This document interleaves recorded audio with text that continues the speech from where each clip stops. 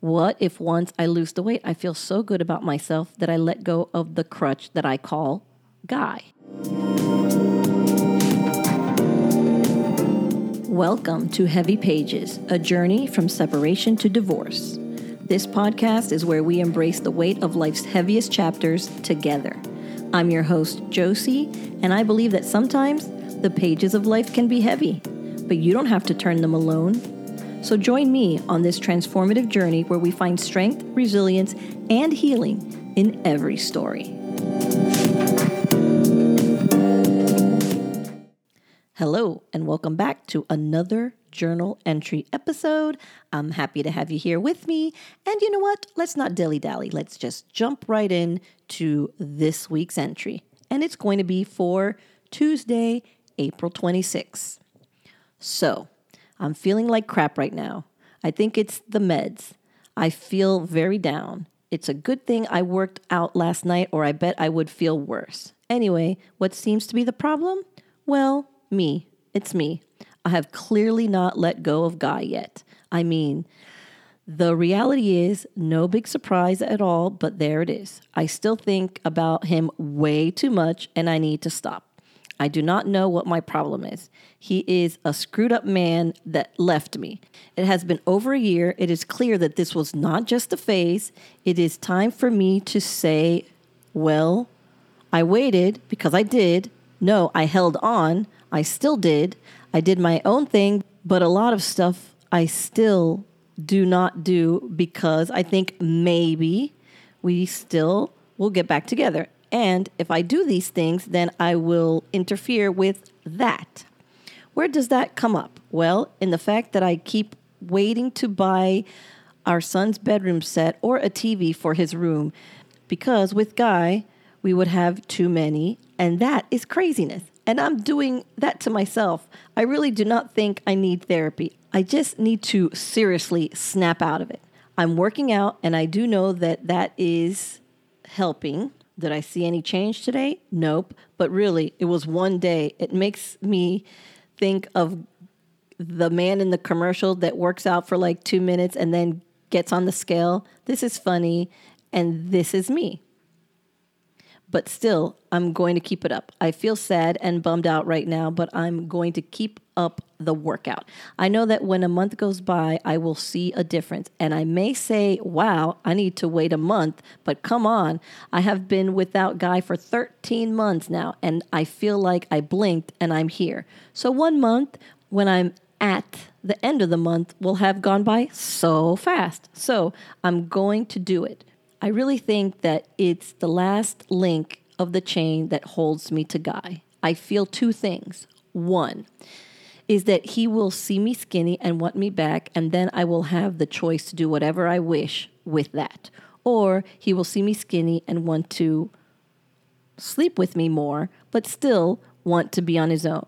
The only way I know for sure which it is to get skinny, because if I do not, I just keep thinking that could happen, and I keep holding on to that. Number 2, what if once I lose the weight, I feel so good about myself that I let go of the crutch that I call Guy? What if once that has happened, my life just gets better? I know that it is unrealistic, but I seem to think fat is what makes me so bummed out. Maybe I just need to get skinny so I can move on to what the real problem is. I mean, if I get skinny and Guy is still all over my mind, then I will need to do something about that. That will just be what I will need to work on after. Because for now, one thing at a time. And I have pushed weight loss to the side for school, for work, for my new place. Now I need to bring it to the forefront before anything else gets done. Okay, that wasn't a terrible journal entry. And I think I was making a lot of sense, honestly, specifically on feeling like I'm using Guy as a crutch. He is a crutch. He is allowing me to, again, I said this the last episode, but I feel that both of us were using each other as a crutch to we have gotten to a place where we don't hate each other. We're not yelling at, screaming at each other. We're not fighting with each other. And so it's easier to just kind of stay in each other's orbit than have to figure out what else is out there in the world. And I know that I was doing that. And I find it really interesting because I have been talking about my weight on like every journal entry, that I recognize that the reason that I'm holding on to it subconsciously could be because holding on to it is also holding on to Guy. Once the weight is gone, I might actually, I don't know, have some self-worth, have some value in myself, which is unfortunate because I should not value myself just because of a number on a scale, which we talked about in a previous journal entry. But that's what I'm doing. So I'm feeling like this weight is an anchor. This weight is what's keeping me tied to him, because when I lose the weight, it's going to be the one last thing that is of my past with him, really. And then either he's going to appreciate this new me, which is probably going to piss me off and be like, bro, you couldn't appreciate me before, and now because I look good, you can. Get the fuck out of here.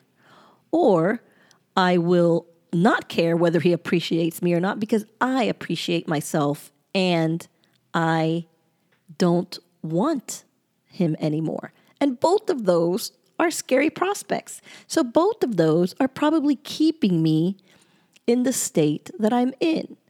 And it's interesting to read back on it and to recognize that. I find that kind of cool. And honestly, I do feel that the weight loss would only come once I started really just caring about myself and valuing myself.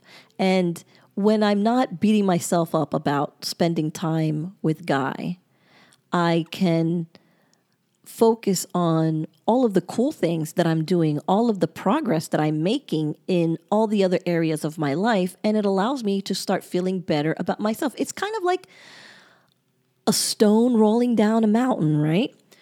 If I just stop worrying about what's going to happen between Guy and I can focus on what I have accomplished, and then I see everything I've accomplished, I can feel more confident that I can continue to accomplish more, which gives me the boost I need to start working out more, which makes me start feeling better about myself, which makes me start questioning why I don't want better for myself, and then it pushes out Guy altogether. So honestly, that's kind of part of the way it went.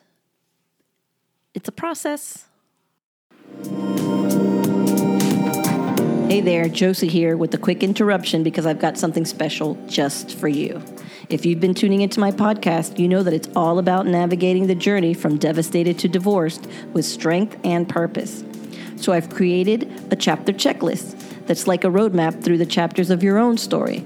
Whether you're blissfully unaware or divorced and beyond, this checklist is designed to help you understand where you are and what steps to take next.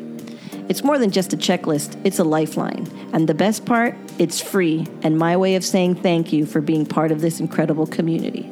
So just head over to www.heavypagespodcast.com to grab your free copy.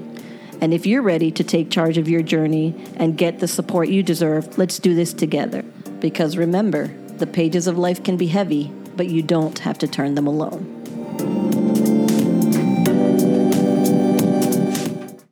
I'm not sure what medication I was on that was making me feel bad, but since it doesn't say, I can't really speak to that. But here's the other thing that I found interesting was the point that I recognize that I was holding on and not making decisions because of the limbo that I lived in. I didn't want to buy a TV for my son's room because if we got back together, then there would be too many TVs in the house.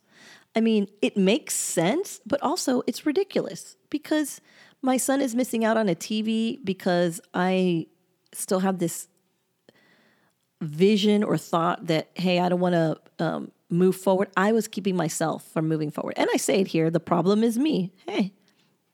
And so I I recognize that. And that's why I knew that I just needed to get that last hurdle out of the way. For me, my last hurdle was to lose weight. The last hurdle to be able to separate from Guy was to lose the weight. And it's going to be the topic of conversation. The first year was, him and how dare he, and how he mistreated me, and how could he break up with me, and he ruined our family.